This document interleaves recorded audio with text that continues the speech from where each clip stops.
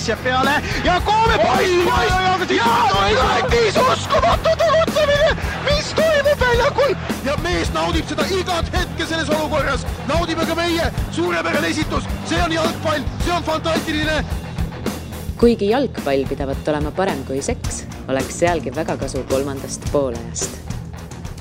Uue aasta esimene kolmas poolaeg ning fookuses otse loomulikult eilne Eesti-Rootsi maavõistlus jalgpallis.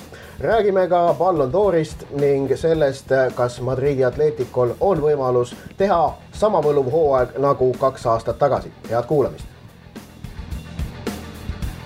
Kolmas poolaeg alustab stuudios täna hommikul Mart Reiel. Tere hommikut! Viljar Roog. Unine Mart Reiel tahan öelda, pole kohvi veel saanud.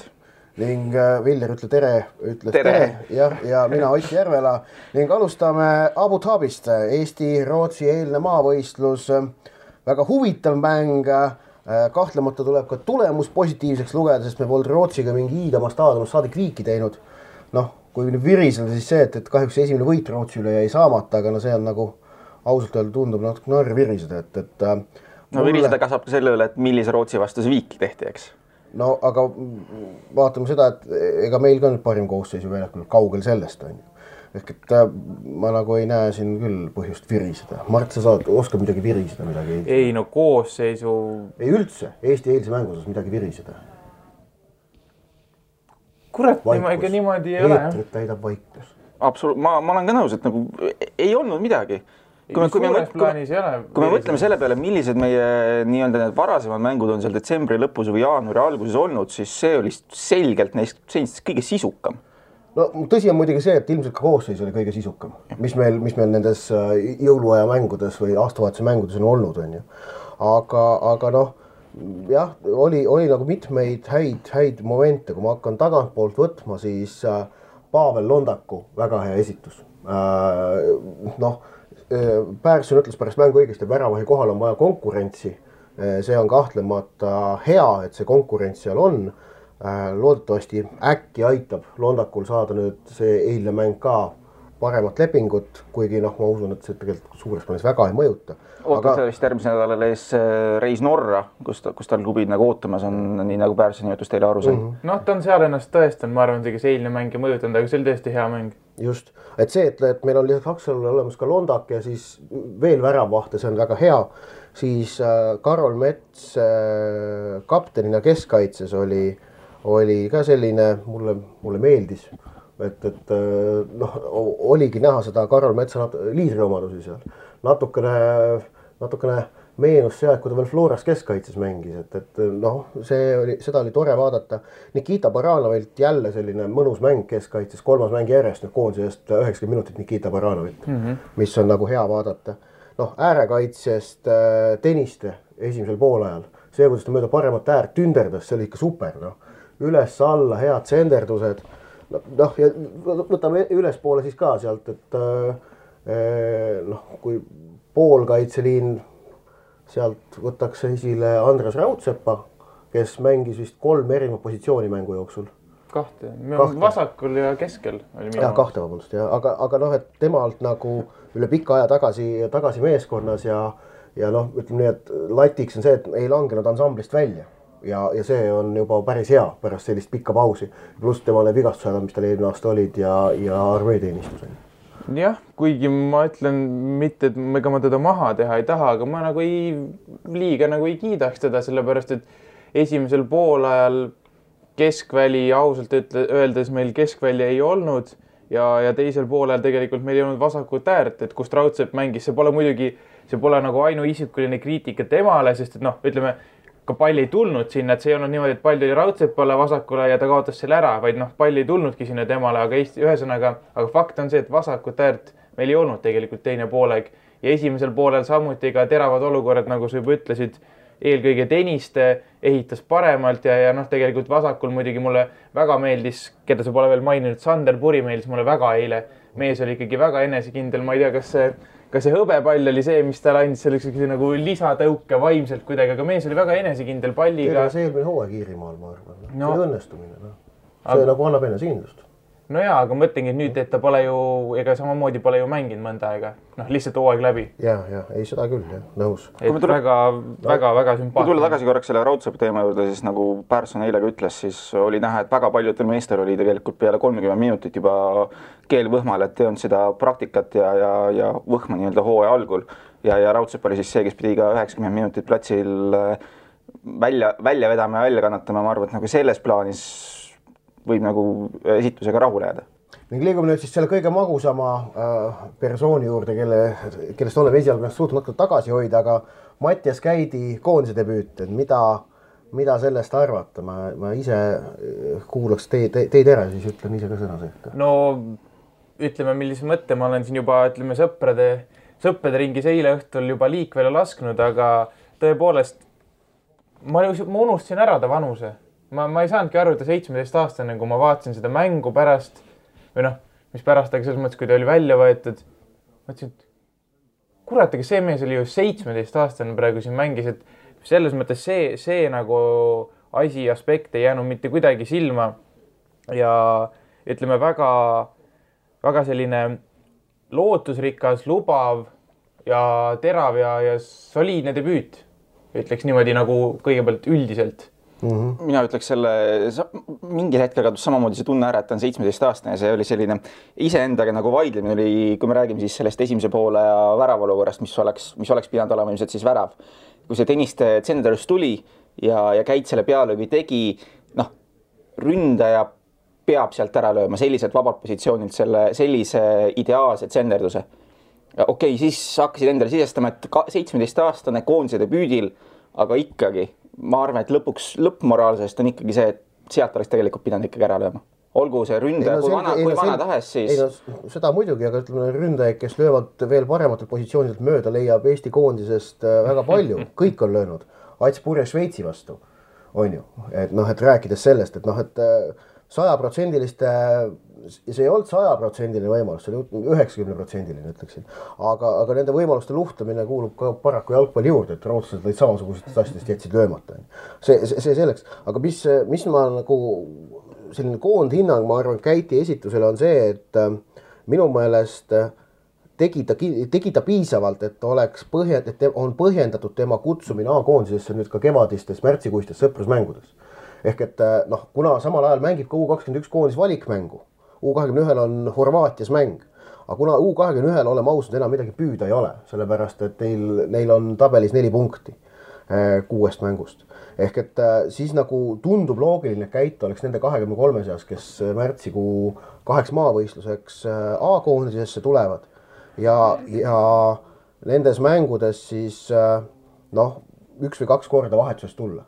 Ehk et tegelikult see, mida Persson ütles ka pärast mängu, et 30 minuti järel Käit väsis, see oli nagu tegelikult, seda oli näha küll, et ta esimese poole viimasel kolmandikul enam seda teravust ei omanud, aga ütleme, see on ka jällegi natukene loogiline, et 17-aastasel karjääri esimeses meestekoondise mängus ei pea seda tempot lõpuni vastu. Aga mis viitab jällegi sellele, et tundub loogiline, et ta on selline praegu hea mees vahetusest tuua, pingilt võtta, teravust tooma.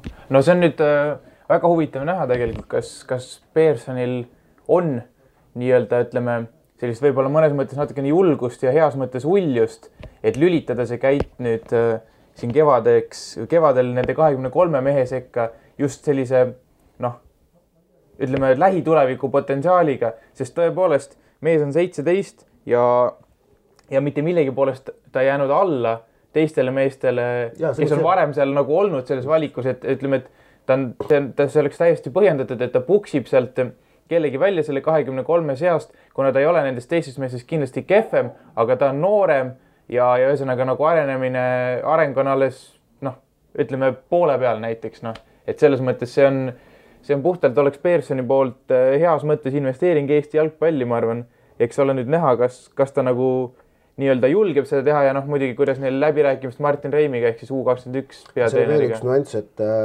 Käiti positsioon, et kui ta nüüd eile mängis number 10 peal, ehk et seda ülemist poolkaitset, siis meil sinna on sellele positsioonile, kui tema ka tuua koondises, tekib kuhjumine. Sest et meil on seal Vassiljev, ma ei näe põhjust, miks see peaks Rauno Sappinen olema koondises. kes on ka sel positsioonil seni koondises mänginud kõige paremini oma mängude jooksul. Ja kui nüüd Käit ka sinna juurde võtta, siis on meil 3 meest samal positsioonil, mis ütleb, et loogika on see, et Käiti saab kasutada siia tegelikult ka rünnakul või äärel. Et teda saab ka siis emmal kummal kohal mujal kasutada. Et tema positsioon koondises ei pruugi jääda selleks number 10, ma arvan, et pigem ei jää.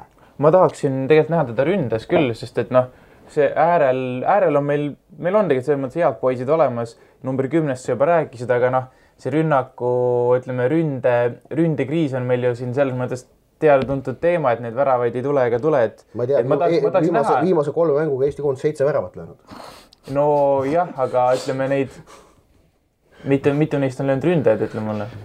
No Prosa, Ats lõi Gruusiale ühe. Gruusiale lõi sellega peaks ka piirduma. Pikk ja Kuusjev, kes on ääreründaja, okei. No, ja Saititse Nevisile lõid Puri. Antonov, Vassiljev, Puri. Jah, okei. No 7-2 on löönud tipuründaja positsioon, see on tõsi. Ei, ma nõus ka aga käid 23 sekka ja siis vaatame, mis positsiooni ta seal katsetada. Ma ütleks, et tingimata isegi mitte 23 sekka, sellepärast, et see kevadine laager võiks võib-olla ehk isegi natukene laiemale arvestades seda, et peaks veel viimast seda nii-öelda koosseisu või seda koosolemist lihvima selleks, et oleks sügisel hea alustada valiks. Et oleks valmis Balti turniiriks. Senist praktikat vaadates siis ma ei usu, et see on suurem 23. Et 8 mänguks 23 meest, ma usun, see on see 20+3, mis kutsutakse. Mingil, kui seal on kellelgi mingi vigastus, kahtlus või tehakse mõne klubiga kokkulepe, et mõni mees mängib ainult 1 mängu. Kui Augsburgil juhtub hästi minema Euroopa liigas, siis on täitsa variant, et tehakse, et Klaavan mängib 1 mängu näiteks ja seal võib veel niimoodi olla, aga ma arvan, et mänguks on 23 nagu ikka. Personil see mõttes süsteem meeldib ja ta sellest süsteemist tuleb kinni. Ning nüüd on lihtsalt põnev oodata, kes need vastased on seal märtsis, et üks on teada, võimudi enam-vähem mitteametlikult on selline ristilipuga riik, keda me oleme hiljuti võitnud. Nii palju võib öelda. Võin ju ka öelda, et see ei ole Rootsi. Nii, järgmine teema. Esmaspäeval Zürichis kuulutatakse välja 2015. aasta maailma jalgpalli parimad tegelased. Viljar, kas jälle tõesti Messi? Mul on kõrini, ausalt ka. Mul on sügavalt kõrini sellest, et iga aasta on meil ainult üks küsimus, kas Ronaldo või Messi. Mul on kõrini sellest, et iga meistrite liiga finaal peaks olema Barcelona ja Real, et saaksid nad omavahel kokku. Jumala, et äkki paneme Portugali veel Lõuna-Afrikasse või siis kutsume Argentiina siia eurole ka mängima, et saaksid koondistasime ka veel kokku puutuda. See on täielik jaburdus, et me oleme juba nii mitu aastat järjest rääkinud ainult sellest, et kas selle tiitli võidab Ronaldo ja Messi. Ja ma arvan, et tegelikult nii head šanssi, et selle võiks võita keegi teine kui tänavu ei ole. Või tähendab, šanss on kehv, okei. Kas tõesti kahtled, et Messi ei võida seda või? Tahtsin just parandada, et šanssi tegelikult ei ole, aga minu arust oleks igati õige, kui Neymar seal ära võidaks. No ma väidan sul nii palju vastu, et eelmine aasta oli ka sisuline šanss, et Neuer võidab. Neuer oli eelmine aasta 3 seas ja Neuer sai eelmine aasta 2. koha. Ta edestas Messit kus juures ja Neuer oli eelmine aasta maailmameister, ta oli teinud MM-il sellise silmi avava MM-i, kus ta oli andnud väravahi mängule uue dimensiooni. Ehk ma väidan sul, nii palju kohe vaidlen vastu, kui oli üldse siin viimast aastate parim šanss, et ei võida ei Messi ega Ronaldo, oli eelmine aasta, kui Neuer säras, aga ta jäi ikkagi teiseks Ronaldo taga. Just täpselt, siin ongi vastus, et kui isegi maailmameistriks tulnud väravahti superesitusest ja sellest positsiooni ümbermängimisest ei piisa, siis mida veel vaja on? Siis tänavu oli meil reaalselt selline aasta, kus meil ei olnud ühtegi nii-öelda tõsiselt suurt turniiri. Okei, Copa America oli. Kus Messi põrus. Just. Ja Neymar põlus veel hullemini. No jah, aga ma ütlengi, et tema see punane kaart on järjekordne, see on hea näide sellest, miks tema sobikski praegu sinna. Mõtleme selle peale. Siin tuleb kohe nüüd loogika. Mäletate, kui Messi oli 2 kuud põlevigastusega audis ja kuidas Barcelona mäng täiesti koos lagunes? Mäletate? Ei, sellist asja ei olnud, sellepärast, et kui Messit ei olnud, sai Barcelona väga hästi hakkama. Neymar oma selle debiilsusega ja Brasiilia mäng oli totaalselt kadunud. Ühe eksimuse aasta peale võib poisile ikka nagu andestada ja see oli see oli suur eksimus. Ei saa võrrelda klubi ja koondist, sellepärast, et klubis on sul võimalik asju sättida oma tahtmise järgi ja valida mängijaid ükskõik kust, ükskõik milliseid, aga koondises pole võimalik, koondises seab sul kodakondsuspiirid ette. No sa väidad, et Brasiilia see nii-öelda Brasiilia mängijate valik on praegu päris kehve. Nad toodavad eelkõige kaitsvaid poolkaitsjaid. See on nende kuradi spetsialiteet praegu, noh. Fernandinho, noh. Ka David Luiz on seal kuskil kunagi mängid, eks. Aga kui ma vaatan neid nii-öelda numbrid, siis Barcelona 5 tiitlit on nagu selge trumpkaart, et Ronaldo kindlasti ei võida. Selles oleme kindlad. Ja Messi ilmselt võidab. Aga Messi 98%, et Messi võidab. Messi, kumb teie arvates on parem tulemus? Kas see, et Messi lõi 5 finaali peal 6 väravat või see, et Neymarist sai esimene jalgpallur ajaloos, kes on löönud värava ja võitnud nii Copa Libertadoresi kui ka meistrite liiga finaalis? Kumbki pole kuigi tähtis saavutus. Aga ütleme, mitte tähtis, aga kumb on parem, kumb on neist saavutustest reaalselt suurem selleks, et võita tänavuse Ballon d'Or ära? Ei, aga me ei pea võrdlema neid saavutusi, vaid seda, mida Messi tegi 2015. aasta jooksul ja tema oli 2015 Neymarist parem, arvan ma. Kuigi ta põrus Copa Americal, kus ta taas kord ei suutnud finaalis Argentiinaga mitte midagi ära teha. Aga mis on... Teist aastat järjest suurturniiri finaalis. Aga siis, kui sa ütled, täielik null. Kui sa ütled, et sa arvad, et oli parem, siis tähendab, see läheb ikkagi lõpuks subjektiivsele arvamusele. See ongi subjektiivne asi, seda ei olegi, kogu seda Maribor jalgpalluri asja ei olegi võimalik kuidagi numbriliselt kokku võtta. See ongi subjektiivne, see peabki olema subjektiivne.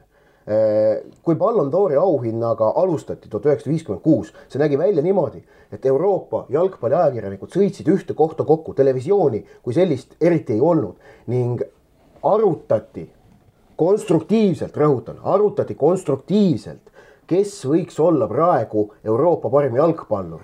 Kuulati ära erinevate riikide arvamused, kõik rääkisid, keegi ei esinenud seal kusjuures niimoodi sellise kihutuskõnega, et enda oma üles suruda. Ja siis jõuti sellise konsensuslikule arvamusele ja võitis esimese Stanley Matthews, Blackpool, on ju. Et see on, see oli see, kuidas Ballon d'Or algas, aga subjektiivne on ta muidugi kogu aeg olnud. Aga mis ma üldse tahan Ballon d'Ori kohta öelda? Selle asja võiks ära kaotada. Absoluutselt nõus. See on halb, ta rikub jalgpalli.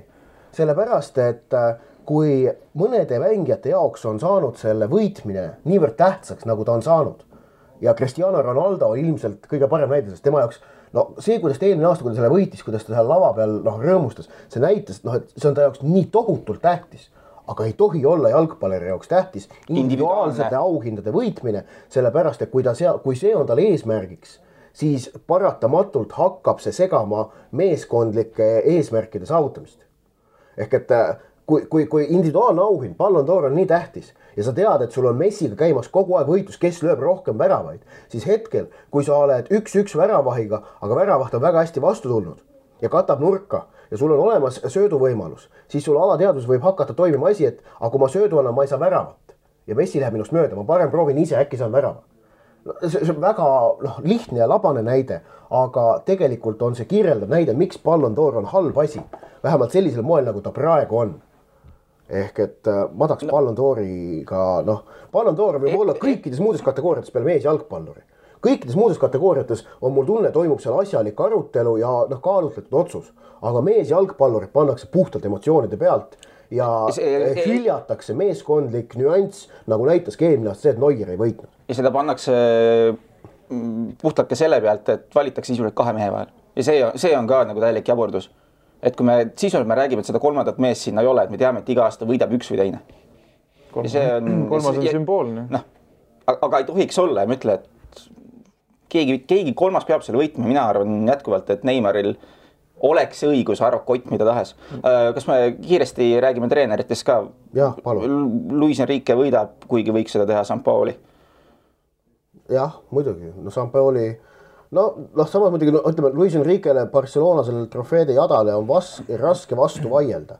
Jalgpalli romantika Tšiili poolt ikkagi siiski. Jah, nõus, aga ütleme nii, et oleks seal jah, MM-tiitel vastas oleks teine asi, aga Copa Ameerika tiitel versus Barcelona on ju 5 karikat.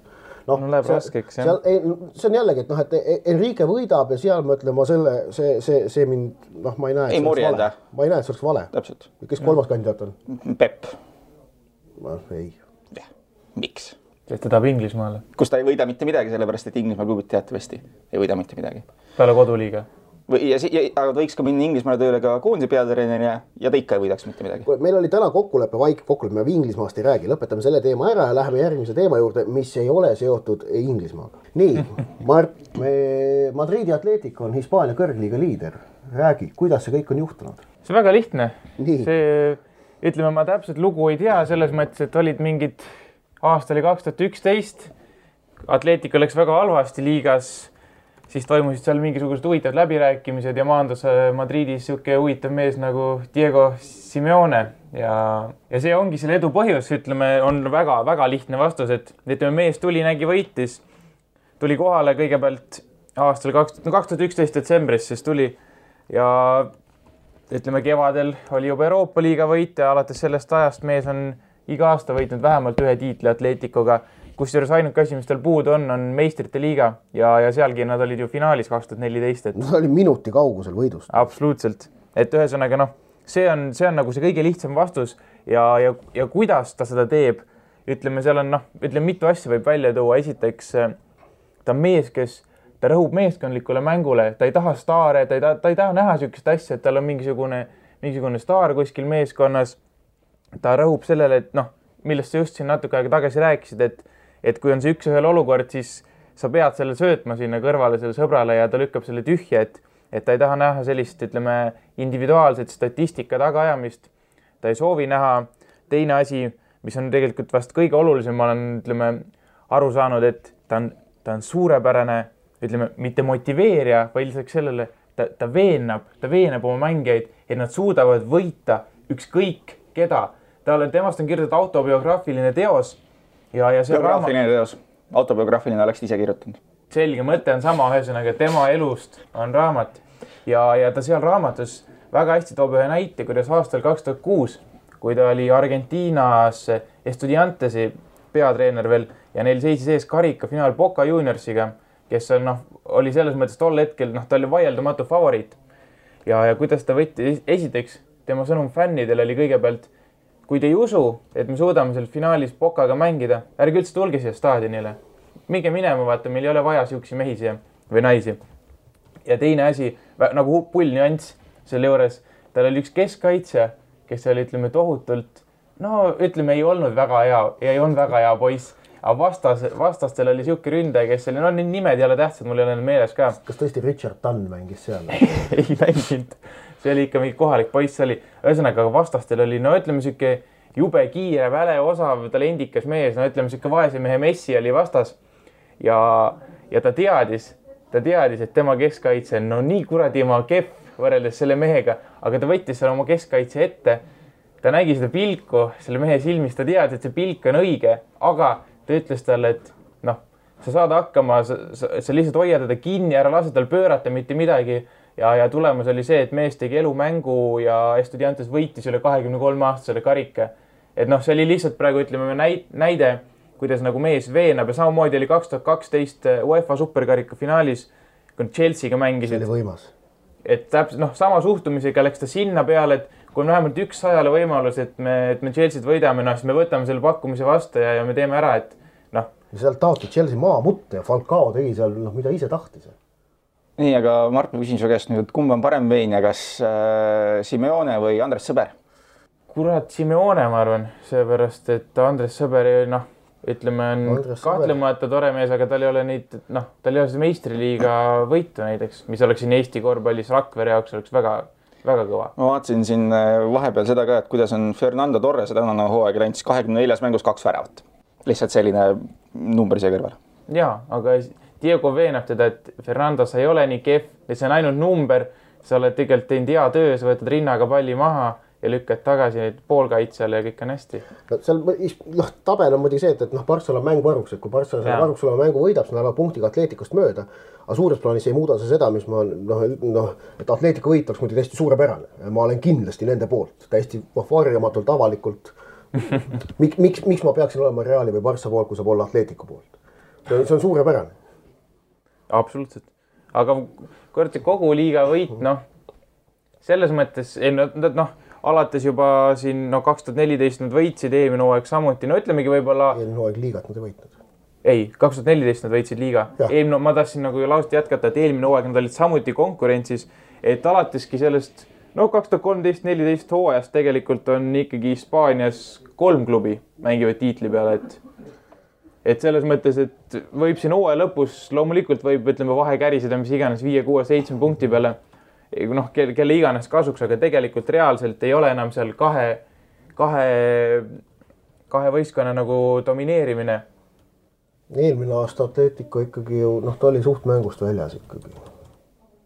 Oli suht mängust väljas, aga see on väga hea, et Atletico on selline, nagu ta on. See on Hispaania jalgpallile ülimalt vajalik, see on Hispaania liigale ülimalt vajalik, sellepärast, et kahe tiimi liigana ennast ülemaailmselt müüa on keeruline. Kui kolmanda, mida rohkem neid suuri on, seda parem on liigat müüa, tõestab sama Inglismaa Premier League.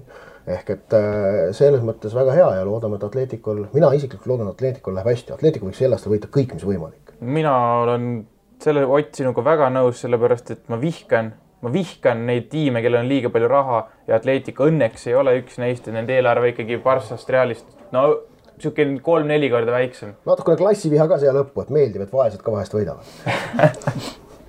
Nii, nüüd on aga käes minu kord särada ja hiilata. Esimest korda kolmanda poolaja saate ajaloos on nädala kihlve soovitused ette valmistanud Järvela ning on välja pakkuda järgmised asjad. Esiteks, homne Prantsusmaal mäng PSG Bastia ning et Zlatan lööb värava 3,2 Unibetis. Tundub igatpidi loogiline, kes see muu ikka lööb? Oma värava? Ei, lööb avavärava. Zlatan on ka PSG penaltilööja, nii et see aitab ka natukene kaasa. Mulle tundub selline meeldiv kihlvedu, 3,2. Mina veaks seda kihli selle peale. Ma pean tunnistama, et oma kihlveo panustamise ajaloo jooksul üks asi, mida ma veel kunagi teinud ei ole, on see, et pannud panuse mõnele väravalööjale. Sellepärast, et see 11-le see ei ole, aga 3 või 4 või 5, mis sealt tuleb, ei ahvatle nagu rahaga riskima, kuigi samas ma kaotasin täna 3 eurot on kontaveidi peal, nii et mida ka mina teen. Jah, paneme raha peale.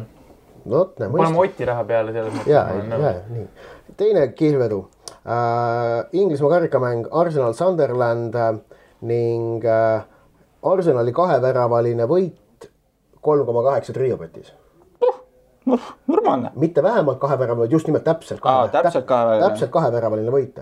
Minu loogika ütleb, et see on loogiline sellepärast, et esiteks, et Sunderland tuleb sinna teise koosseisuga.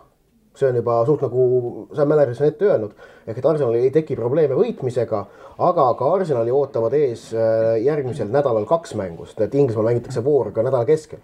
Ehk et Arsenal saab ka aru, et kui 2-värava eduseis on olemas, siis on mõistlik aeg jalg gaasipedaali pealt ära võtta. Mina hoiaks, ma hoiaks nii kaua... 3,8 rõhutan koefitsient. Ma hoiaks seda raha nii kaua rahakotis, kui on selge algkoosseis, et kui seal mees Ütta Sill on Arsenali, kui Wenger paneb tema põhisse, siis Arsenal võidab rohkem kui 2 väravaga. Pluss sa ise, kaevast endale auku ja ütlesid, et kui Sunderland tuleb teise koosseisuga, siis Sunderlandi teine koosseisus... Ma arvan pigem, et Ozil ei mängi, seepärast Wenger kurtis, et ta peab otsima kohti, kus talle puhkeaega on ja see mäng võiks täpselt olla, aga... Või siis on see, Wenger mängib täiega nii, kuni Ozil veebruari keskel katki läheb. Ühesõnaga see täpselt 2, see kurat ma ei julgeks. Vähemalt 2 oli vist 2,65, see tundus nii vähe, et seda ei viitsi. Arsenali tee koostööd meiega. Ütleme, et Ott lubas meile siin, et tulevad sellised panused, mis panevad meid sisuliselt ohkima, ähkima ja tulebki ohkima, ähkima. Aga veel midagi või? Okay. Ja 3. Hispaania kõrgliiga, Barcelona Granada ja Granada võit 47,52 Olipetis. See on kindel laks, sinna tuleb viiekas ikka pajal panna. 47,52 koefitsient, noh, seal ei ole mingit, noh, miks peaks mitte panema, noh. Messi mõtleb juba esmaspäeva õhtul, mis värvi pintsaku ta selga paneb, et kui ta seal Zürichis seda kuldset jalgpalli vastu võtab. Raudne Granada võit ja 47 korda makstakse tagasi, noh. Jah, euro või 2 võib ikka panna, noh, isegi selles saaks juba mitu ja mitu kasti. Nüüd ütlen mina, selliste isegi naljakihlvedude peal tuleb panna panus, tuleb panna korralik panus. Ütlen mina pärast seda, kui ma Diego Forlani MM-i parimaks mängijaks valimise peale 2010 MM-il, mis läks täppi koefitsiendiga 100,0, olin lolli peaga pannud ainult 10 krooni. Ma olen siiamaani enda peale tige. Ma otsustasin toona, et edaspidi panen alati, no vähemalt, noh, ütleme 10 korda suurema raha, et sotti oleks pidanud panema. Et siis oleks teeninud 10 tonni. Oleks normaalne olnud. Aga teenisin ainult tonni, kuigi panin ideaalne kihlvedu. Ehk et siin tuleb ka viiekas tuleb panna, tuleb 250 tuleb tagasi, siis on noh, tore. Ideaalne kihlvedu, mille taga oli lihtsalt sinu palavuru koja armastus ja mis juhtus lihtsalt õigesti minema. Kuule, no su jalgpalli ei tunne ära, tule seletama siin. Mina tahaks meelde võtta Oti, ütleme, ma ei tea, mis saates, see oli 3. võib-olla saates öeldud sõnu, kuidas tema veab kihla täiesti suvaliste asjade peale ja nalja pärast alati, et ütleme, ta juba toona sai räägitud selgeks, et selle mehe juttu ei maksa üldse kuulata kihveodud osa. Ei, no aga selles mõttes, 47, siis on mõistlik panna sinna. Vabalt. No kurat, need on üks kord elus võitnud Barcelonat viimase 5 aasta jooksul ühe korra. Isegi hästi. Ma poleks arvanud, et ta Barcelonale väravatki on löönud varem. No ma ütleks, et suurem tõenäosus on see, et Granada võidabki see, et mõni Eesti suusataja tuleb punkti kohale. Õige, selle rubriigiga lõpetame ning nüüd siis eesoleva nädala vaatamissoovitus ning Mart, millist mängu soovitad kõigil raadiokuulajatel vaadata? Noh, läbi raadio on raske jalgpalli vaadata, aga sellepärast ma soovitangi minna homme õhtul kuulsasse jalgpallihalli, mis meil siin ikkagi Tallinnas on, et 5:30 FC Levadia, Sillamäe Kalev, pärast seda tuleb otsa kohe Nõmme Kalju FC Infonet, et saali halliturniir hakkab pihta ja saab esimese pildi meie tippklubidest ette, et kuuldavasti tänase päeva jooksul peaks tulema ka selliseid eksootilisi uudiseid FC Levadia leerist. Nii. Et ütleme, et on kahtlemata mida uudistada. Üks Aafrika päritolu mees neil seal aastalõputurniiril oli Jopes saalis, Sergei Ratnikov ütles, et küsin, kas on hea mees, ta ütles, et no, ei tea, vaatame. No ütleme, eilne info on, et see mees, seesama keskkaitsemees, kes oli Jopega oli, et see mees Ratnikovile väga meeldib ja peaks tulema ka, ütleme, homme peaks mängima ka veel üks tema kandi mees. Ahhaa. Nii, ja Viljar, mida sina soovitad vaadata inimestele? No, ma pean ütlema, et kui me võtame järgmist nädalat, siis läheme kolmapäeva. Ehk siis küsimus, kas Leicesteri hoog on jäädavalt kustunud võõrsil Tottenhamiga. Peaks andma märku, kas neis jätkub veel särtsu, et võidelda seal kõige kõrgema koha pealt, kui ebatõenäosusega ei tunduks. Aga mis siis Leicesteri, mis sa arvad, kas Leicester võidab, kas nende hoog on peatunud? Ennusta ka siis? Jaa, on küll. Miks? Tundub niimoodi. Mida eurot sa paneks sinna peale? Ma ei pane, sest ma tahan Leicesteri võitu ja kui ma midagi tahan, siis ma selle vastu üldiselt ei panusta. Aga ma arvan küll, et Leicesteri hoog on piisavalt rauginud, aga me ei pidanud Inglismaast nii palju pikalt rääkima, nii et... Jaa. Mina Inglismaal tagasi lähen, mina soovitan vaadata pühapäeval Inglismaa karikamängu Carlisle United Yeovil Town, mis on siis 2 League 2 klubi vaheline vastasseis ja see on lihtsalt nagu vägev, et vaadata, kuidas 2 tugevast 4. liiga satsi seal üksteisele virutavad, sellest tuleb igati hea mäng, ma arvan. Pühapäeval kell 2 ka, mis tähendab, sellest on kindlasti kuskil pilt leida. Kui isegi telekast ei näe, siis arvutist targad masinad aitavad üles leida. Cambridge United kahjuks langes välja eelmises ringis. See on kell 4 see mäng Eestis. Jaa, kell 4, vabandust, seda ma ütlesingi. Nii, ning saate lõpetab Viljar, kes ütleb meile ühe hea fakti, mida me varem ei teadnud jalgpallist. Jaa, ma lähen hea meelega siin ajas kaugele minevikku, ehk siis aastasse 1891, kui 21. detsembril peeti ajaolu esimene korvpallimatš ja seal kasutati just nimelt jalgpalli. aga jalgpallurid olid jätkuvalt intelligentsemad, sest nagu me kõik teame, esimeses korvpallimatšis korvides auke ei olnud. Nojah. Mis see nagu vastu lauda seina visati? Ei, korvi sisse. Korvil ei olnud põhjused alt ära võetud. Ja siis oli... Kõrvitsakastid olid vist, kui ma ei eksi. No, Virsikukastid. Virsikukastid, jah. No. Aga põhja poolt mõistatud alt ära võtta, et siis... Roniti repi peale ja... Kusjuures, aga see on õige korvpall, sest praegu on rõngas pall tegelikult. See, mida nad praegu mängivad. Sest see ei ole enam korv, mis on katkis korv, kus sa lähed poodi, sa lähe katkise korviga või põllu peale. Siis ühti kartulit ei too koju. Lõpetame ära ise või? Jah, 3,5 lõpetab nädala pärast uuesti. Kuula meid igal neljapäeval Õhtulehest, SoundCloudist või iTunesist ning ära unusta meie podcasti tellimast.